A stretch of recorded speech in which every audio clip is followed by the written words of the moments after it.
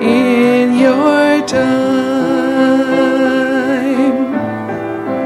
you make all things beautiful. In your time, Lord, my life to you I bring. May each song I have to sing be to you a lovely thing. In your time, be to you a lovely thing. In your time.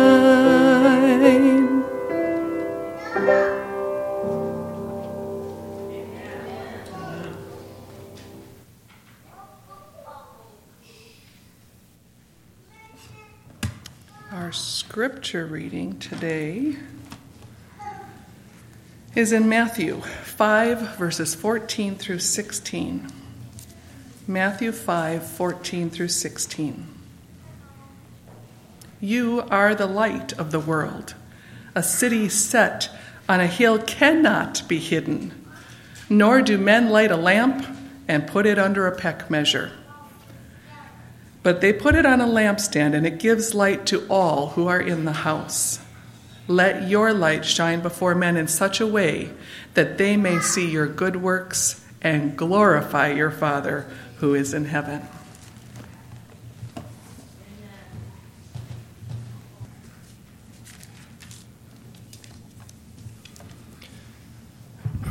Morning, everyone. I don't know if you can think back that far, but how many were here last time I spoke on June 10th, the Sabbath, just before camp meeting? Yeah, quite a few of you were.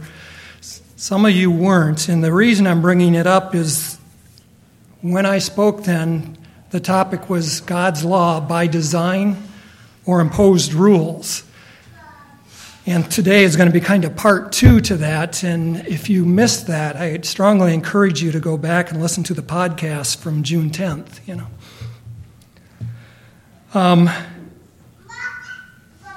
In that, we talked about a lot of things that God created into the very fabric of creation, things that just work because that's the way God made them. It's the way our world functions, And we talked about a whole long list of design laws.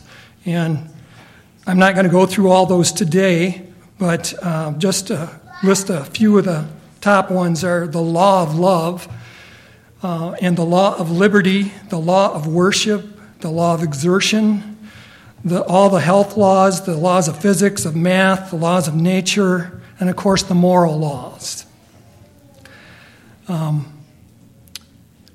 Those that were here last week and listened to Pastor Drew's sermon probably remember hearing him refer to the law of love and the law of worship, which are a couple of those laws. And today we're going to get in some slightly different things, but before we do that, let's have prayer and invite the Lord's leading.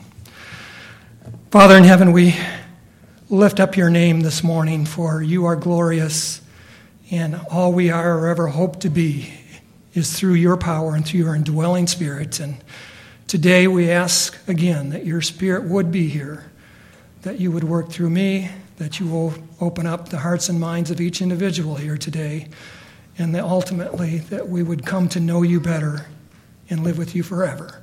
We ask these things in Jesus' name. Amen.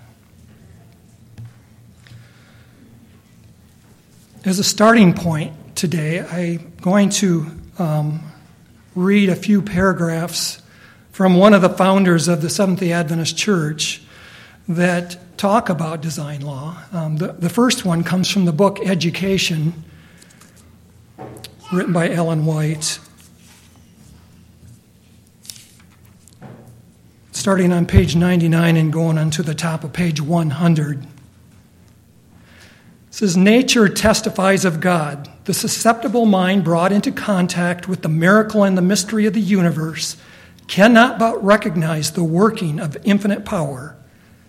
Not by its own inherent energy does the earth produce its bounties, and year by year continue its motion around the sun. An unseen hand guides the planets in their circuits of the heavens.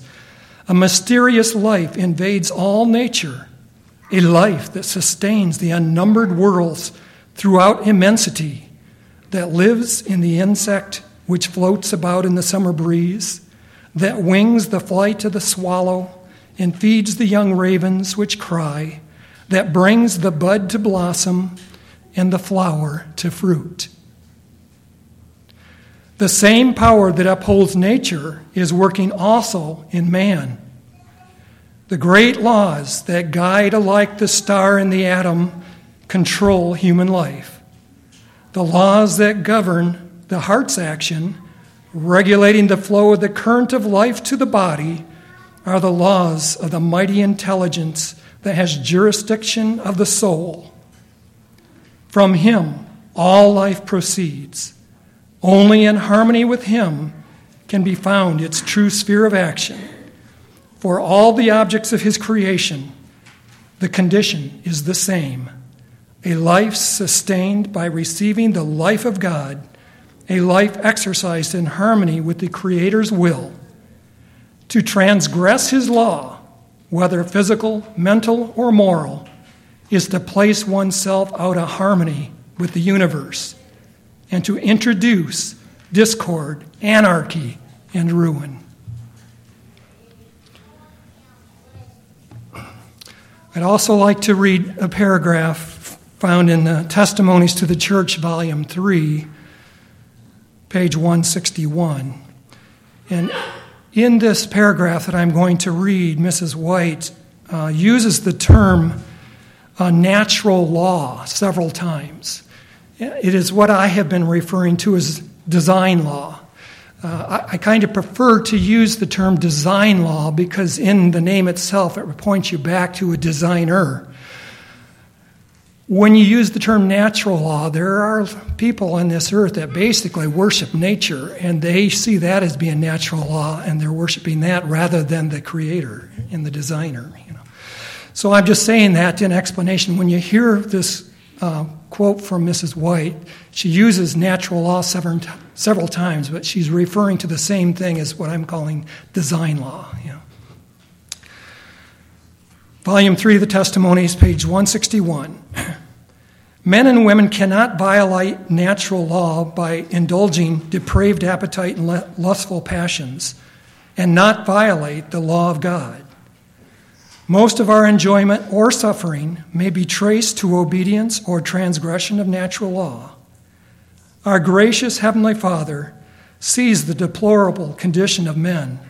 Some knowingly, but many ignorantly are living in violation of these laws that He has established. And in love and in pity to the race, God causes the light to shine upon health reform.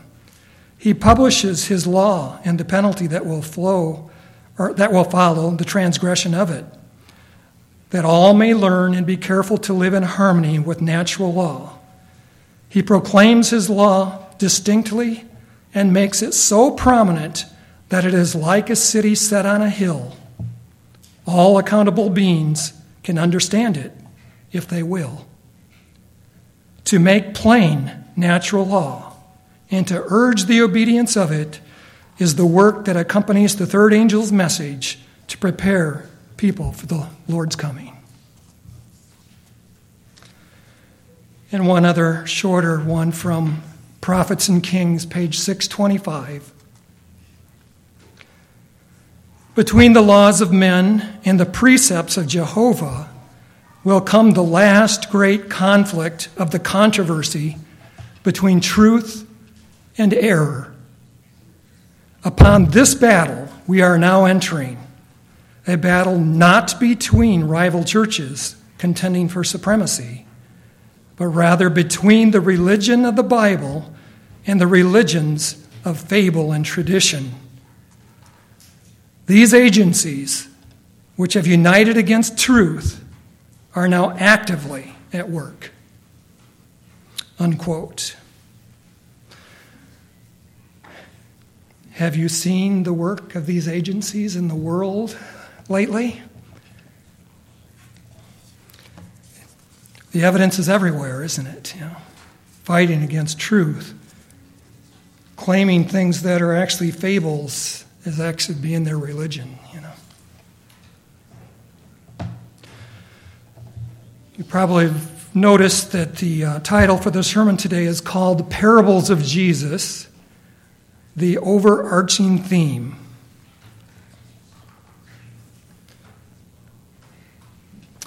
The parables of Jesus teach many beautiful truths about God's kingdom.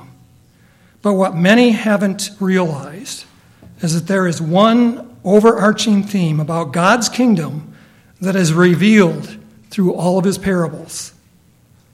And that is the truth about his government. And when you talk about his government, you're talking about him, right? The truth about God.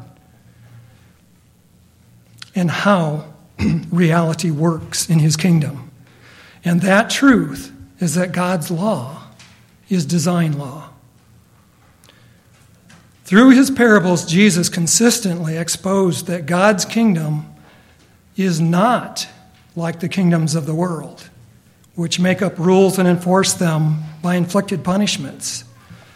Jesus revealed that God's kingdom is the kingdom of reality, built upon laws that life operates upon.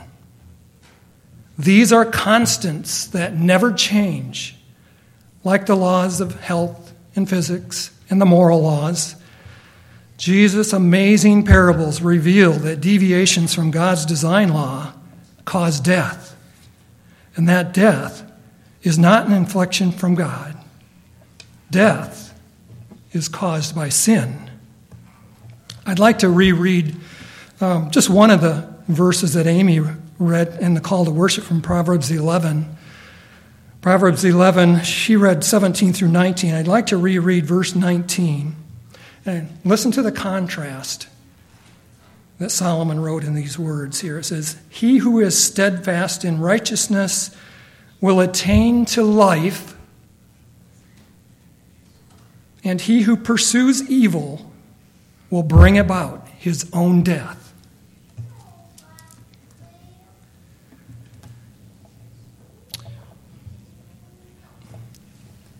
Consistently, through the parables of Jesus, God is revealed as a God of love, and that he continually seeks to heal all who trust him, restoring them back to harmony with his designs for life.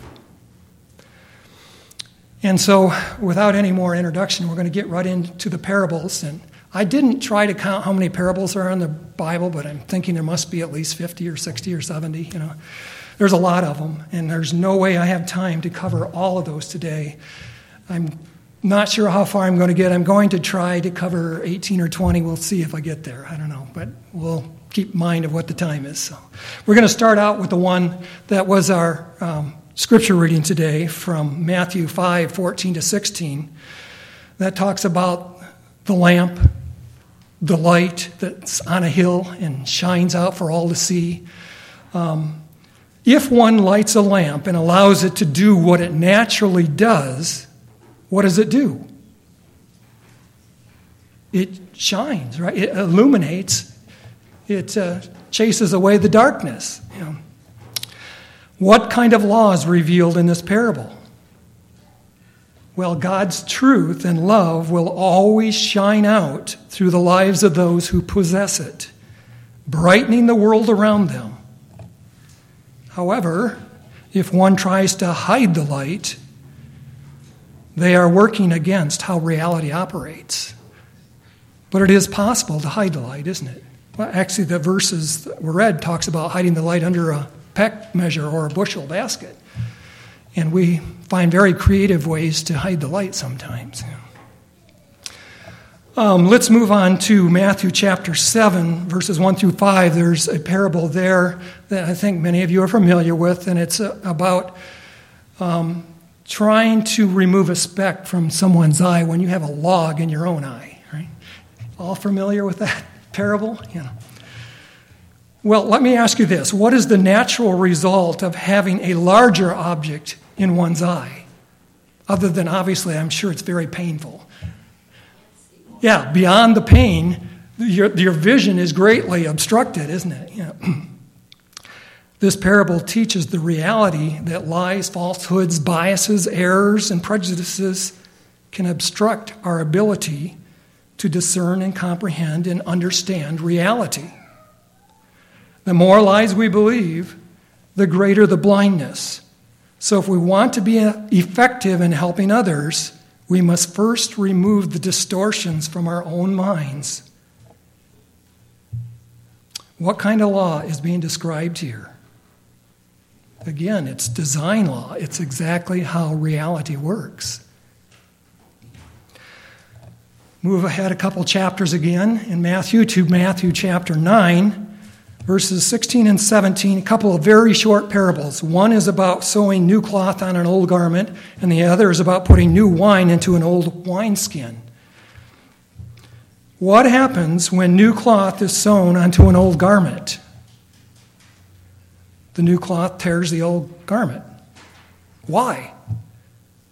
Is it because a ruling authority inspects the garment and issues the decree that's enforced by government agents who come along and tear it off and tear a bigger hole? No. Or is it design law? Is it how reality works? The fibers of the old garment have gotten old and weak, and sewing the new one onto it doesn't work. It just tears off. And the same lesson applies to pouring the new wine into the old wineskins. The gospel, which is the good news about God, cannot be sewn onto an old garment of legalism. It requires a new heart for the new truths that Jesus revealed to us. Let's move ahead to Matthew chapter 5, where Jesus talks about divided kingdoms. He talked about a kingdom divided against itself cannot stand. Why is that? For what reason? It's just the natural result of warring against oneself. The system eventually collapses.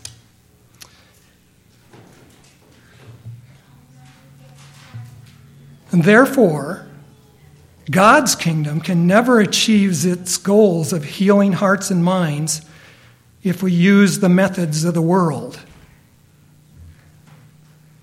Thus, we cannot use human governments to achieve our godly goals.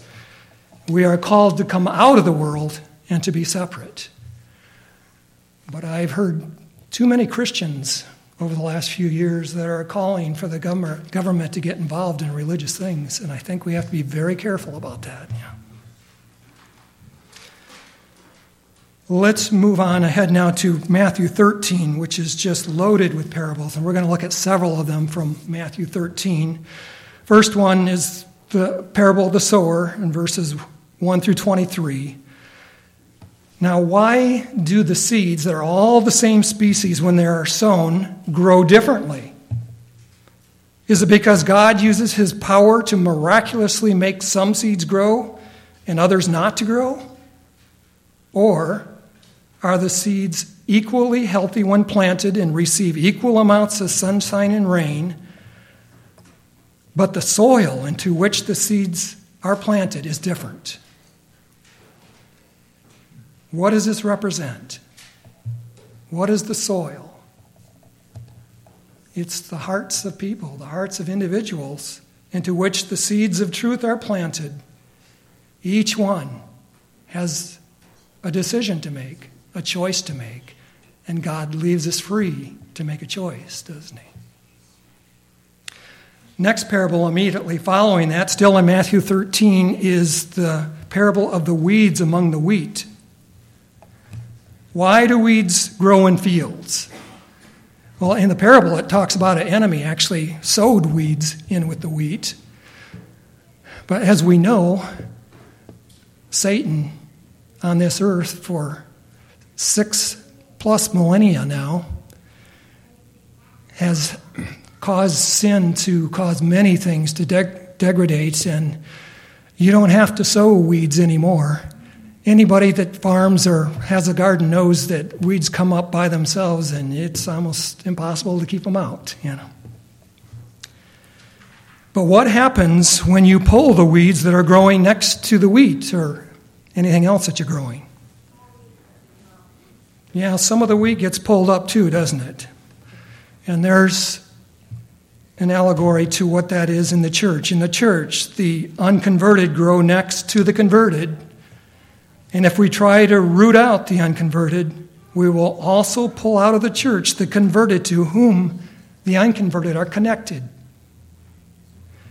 Thus, in his great wisdom, Jesus instructed us to wait until the harvest, the second coming, for the wheat and the tares to be separated. And what determines which group one is placed into? Again, it's reality. Wheat is wheat. Weeds are weeds. They are separated based on who they actually are. So too, in the end, those saved are those that have had their hearts and minds set right with God. They've been reborn. They've been transformed.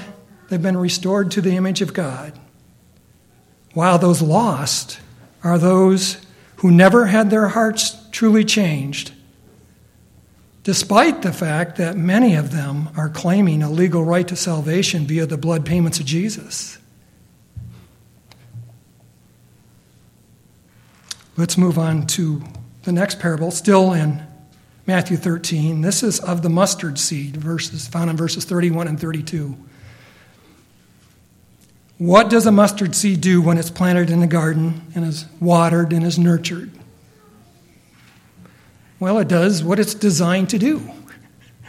It grows and it becomes a place of shade for others. The mustard seed represents the gospel, which grows in the hearts of those who accept it and brings forth fruits of a righteous character.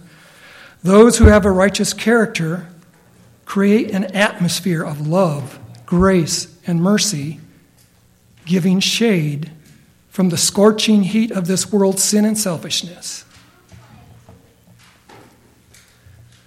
Moving on to the next parable, which is also in Matthew 13, verses 33 and 34, the parable of leaven. What is the lesson of leaven? How does leaven work? Is it that God inspects the flour, and if the flour contains leaven, then God uses a miracle to make it rise? And if it doesn't use leaven, then God refuses to perform a miracle to make the bread rise? No. It's the natural result of design work, or design law at work. How these various substances that God has created function in harmony with the laws that God built life to operate upon. It is the kingdom of God's reality. Moving down to verses 47 to 50, still in Matthew 13, we have the parable of the dragnet, where some fishermen throw out this net, drag it through the water, pull in a load of fish, and the parable tells us that some of them are kept and some that are thrown out. What determines which fish are kept and which are discarded? It is the condition of the fish themselves. There is no jury or prosecutor or defense lawyer or judge. It's all based on the actual condition of the fish. So too in the end of time, people will be separated by the conditions of their hearts, having accepted Jesus and being renewed in love, or rejected Jesus and having been hardened in selfishness. This is design law and not a legal issue at all.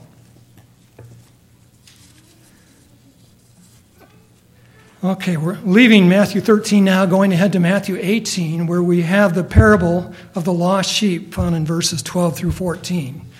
Sometimes referred to as the 99 that are still in the fold and the one that's lost. The parable reveals the reality of God's heart and attitude and shows how love works. Love seeks without inducement, without payment, without counting the cost. As we all have read and know it by heart, in John 3:16, God so loved the world that he gave his only begotten Son. The sheep did not have to do anything to get the shepherd to come looking for it. Instead, God demonstrates his own love for us in this: while we were yet sinners, Christ died for us. Romans 5:8. God's action to save us is the natural reaction to take when love rules the heart. Again, the parable teaches the reality that God is love and that his kingdom is a kingdom of love. No legal process is necessary. All right, still in Matthew 18, but dropping down to verses 23 to 35, we have the parable about a couple of people that owed money. The first one was forgiven a great sum, but ultimately he was lost. What causes the servant with the great debt to ultimately be lost, even though he was forgiven his great debt? I mean, the servant experienced grace in having his debt forgiven, but that grace did not change his heart. That servant went out and demanded payment from one who owed him a much, much smaller debt. And yes, don't miss the point, it was his legal right to do so. In other words, the unforgiving servant followed what was legal. Why then was he lost? Because salvation is not a legal issue. It is a character issue. Despite being legal in his actions, he remained selfish. The unforgiving servant did not experience the change of heart despite the grace that was given to him. Again, Jesus reveals how reality works. God's kingdom is not based on imposed law. Those who cling to that method, legal rules, and have no heart change are like the lost servant, who was legally right, but terminally selfish. Move ahead a couple chapters now to Matthew chapter 20. Verses 1 through 16.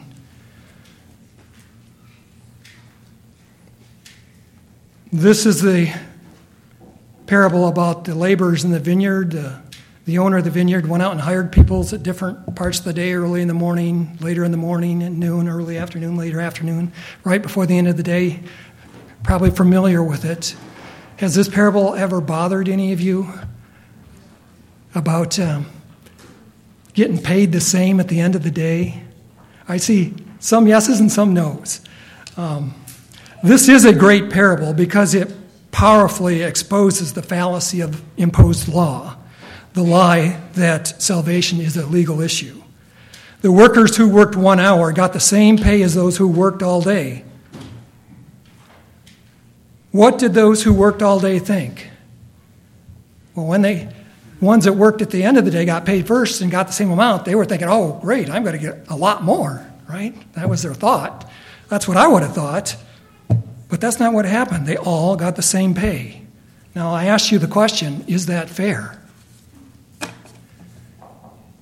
And the way you answer that question, whether it's fair or not, depends on your law view, whether you have an imposed law view or a design law view. It is totally unfair if we have an imposed law view. No, the way of the world, the laws of the world, that is not fair, what happened. But if we have a design law view and understand how reality works, we immediately see just how fair God's kingdom is. And I'm not going to leave you hanging there. I'm going to explain it a little more. Number one, what is the payment in the spiritual application? Eternal life. Exactly right. This is the reward. The field is the earth, and where we work with Jesus to save souls that are around us, the people that we live around and work with. And those that worked all day had salvation early in their lives and had the privilege of working with God. And therefore, coming to know him better and better, and his truths were more fully known, and growing in character and in skills and God's methods. They applied his methods early in their lives, and they became more skilled in laboring for him and applying his principles to their lives, which means they became more mature than those who only worked 1 hour. The classic example, of course, of the one working 1 hour is the thief on the cross. The thief on the cross is no less saved than anyone else. He got the same payment, the same reward, eternal life. But he did not have the privilege of having a lifetime of growth with God. But if one holds the human law model, the legal view, then this parable appears very unfair. And this is why the Pharisees hated the things that Jesus taught. Let's move ahead one more chapter to Matthew 21. Here we have a parable about two sons who the father asked to go out and work during the day. And the two sons had very different responses. The first son said, "I will do it," and immediately left. But he ended up not going out and working like he told his father he was going to. Whereas the second son was the opposite response. He told him, "No, I'm not going to." But later he changed his mind, and he did, and he went and worked for his father. Well, what is the lesson in all this? I think the primary lesson here is that actions speak louder than words. It is ultimately what we do with our lives that matters, not necessarily what we initially say. How many are being duped today because they merely go on the words of what people say and don't really look to see what their actions are and what they're actually doing? Lies are nothing but words. Truth is how reality works. Thus, the parable is another example of the application of design law. Law revealing the truth in spite of the words spoken. Turn next to the next chapter, Matthew 22. First 14 verses, we have the parable of the marriage feast, or the great banquet. Who all was invited to this banquet? Everyone was invited, but who ultimately came? Not that many people came, did they? And it was those that came were those that were thought to be undeserving by the world. In other words, those who couldn't earn or merit a place by their own effort. And who actually decided who would attend? Each individual had to make the choice. What is the lesson? Is this a legal process for recording bad deeds committed? Or is it a process of accepting the invitation and partaking in the resources provided, such as the clothing given, which represents the remedy of Christ's righteousness that heals us? Those without a robe are those who have not had their hearts transformed. Again, Jesus teaches us reality and not legality. Turn ahead another 3 chapters to Matthew 25, the parable of the 10 virgins, which I'm sure most of you are familiar with. There were 5 wise and 5 foolish.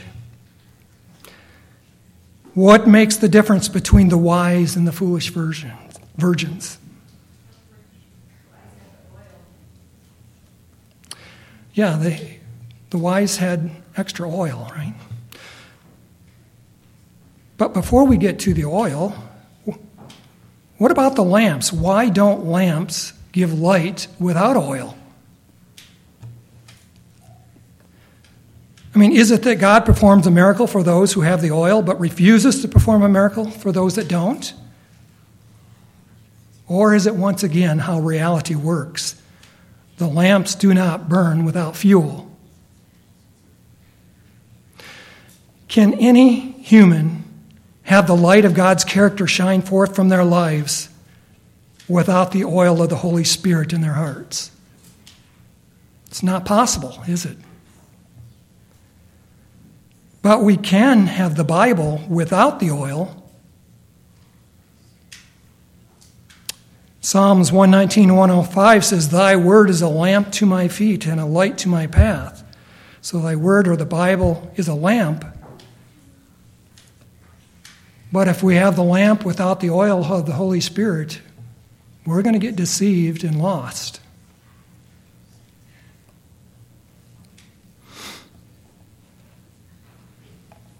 We cannot have a light, which is a godly character, without having the oil of the Holy Spirit filling our lives. So again, who decides who are the wise and who are the foolish? Who has the oil and who doesn't? We do, is exactly right. Immediately following that parable is the parable of the 10 talents, still in Matthew 25. This parable beautifully describes the law of exertion. What happens if you don't use the talents that you possess? If you don't use them, you eventually lose them. But if you apply yourself, you gain more abilities. Again, no legal process. It is the reality of the outcomes of our choices in using the talents that God gives us. Okay, we're quickly running out of time. We're going to skip out of Matthew and look at 3 or 4 parables in Luke, and then we're going to wrap it up. Let's go to Luke chapter 10. 29 to 37, we have the parable of the Good Samaritan. In this story, there was a man that was hurt on the road to Jericho, and there were 3 men that passed him, a Levite, a priest, and a Samaritan. Which person proved to be right with God? The Samaritan, right? And what determined who was right with God? Was it how many Sabbaths the Samaritan kept? How many sacrifices he made at the temple? You know good and well he wasn't allowed to make sacrifices at the temple. How much tithe he paid, or how many kosher meals he ate? Do you see, what mattered was not a list of rules, but having God's love in his heart. And what law is this? The law of love. Luke chapter 15, we have 3 parables about things that are lost: the lost sheep, the lost coin, and the prodigal son that was lost. I'm not going to really go too much into the lost sheep, because we already talked about that in the Matthew version of the same parable. Let's look at the lost coin. As with the lost sheep, the parable of the lost coin reveals the heart of God to seek that which is lost. God actively searches for his lost children because that is what love does. It's what it naturally does. But what is the difference between the lost coin, the lost sheep, and the lost son? Well, let's start with the lost coin while we're here. The lost coin didn't know it was lost, but the owner came and searched for it and found it in his home. The lost sheep knew it was lost, but it didn't know how to get home. The owner searched for it, found it, and brought it home. But the prodigal son, or the lost son, he knew he was lost, and he knew the way home. Therefore, the father had nothing he could do but wait. He waited for his son to make the choice to come home. In all three, what does the father or owner reveal about himself? It's demonstrating the law of love, right? To go out and seek. But the law of love also always grants freedom, the freedom of choice. And so the father had to wait. Continuing, talking a little bit more about the prodigal son, why did the father leave the son in dire straits? What would have happened had the father continued to send money to the son after he ran out? Would that have helped the problem? No. The son had to hit the bottom and make a choice to come home. Why did the father accept him back? And when he did, what were the terms or the conditions of acceptance? Did the father require a payment? Was a lawyer necessary to argue the legal right of the son to return? Is there any judicial process at all? Or is the only requirement a change of heart in the son?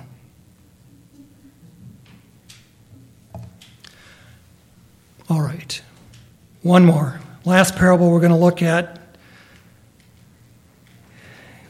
is in Luke chapter 16, 19 to 31, which is the parable of the rich man and Lazarus, which is kind of a sticky one, and I'm really not going to get into the parts that are sticky because I don't think that was Jesus' main point. He was using a story that was a common story to people that they knew it and understood it, and there were parts of it that were not right, but he used it to make a point at the end of the story.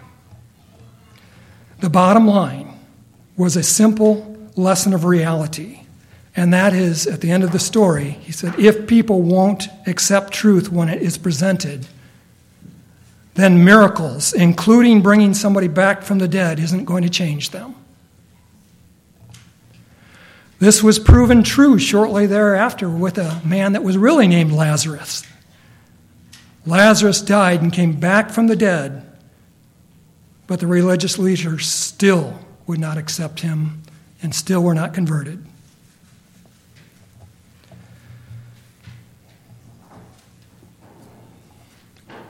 In closing, I would like to read another short statement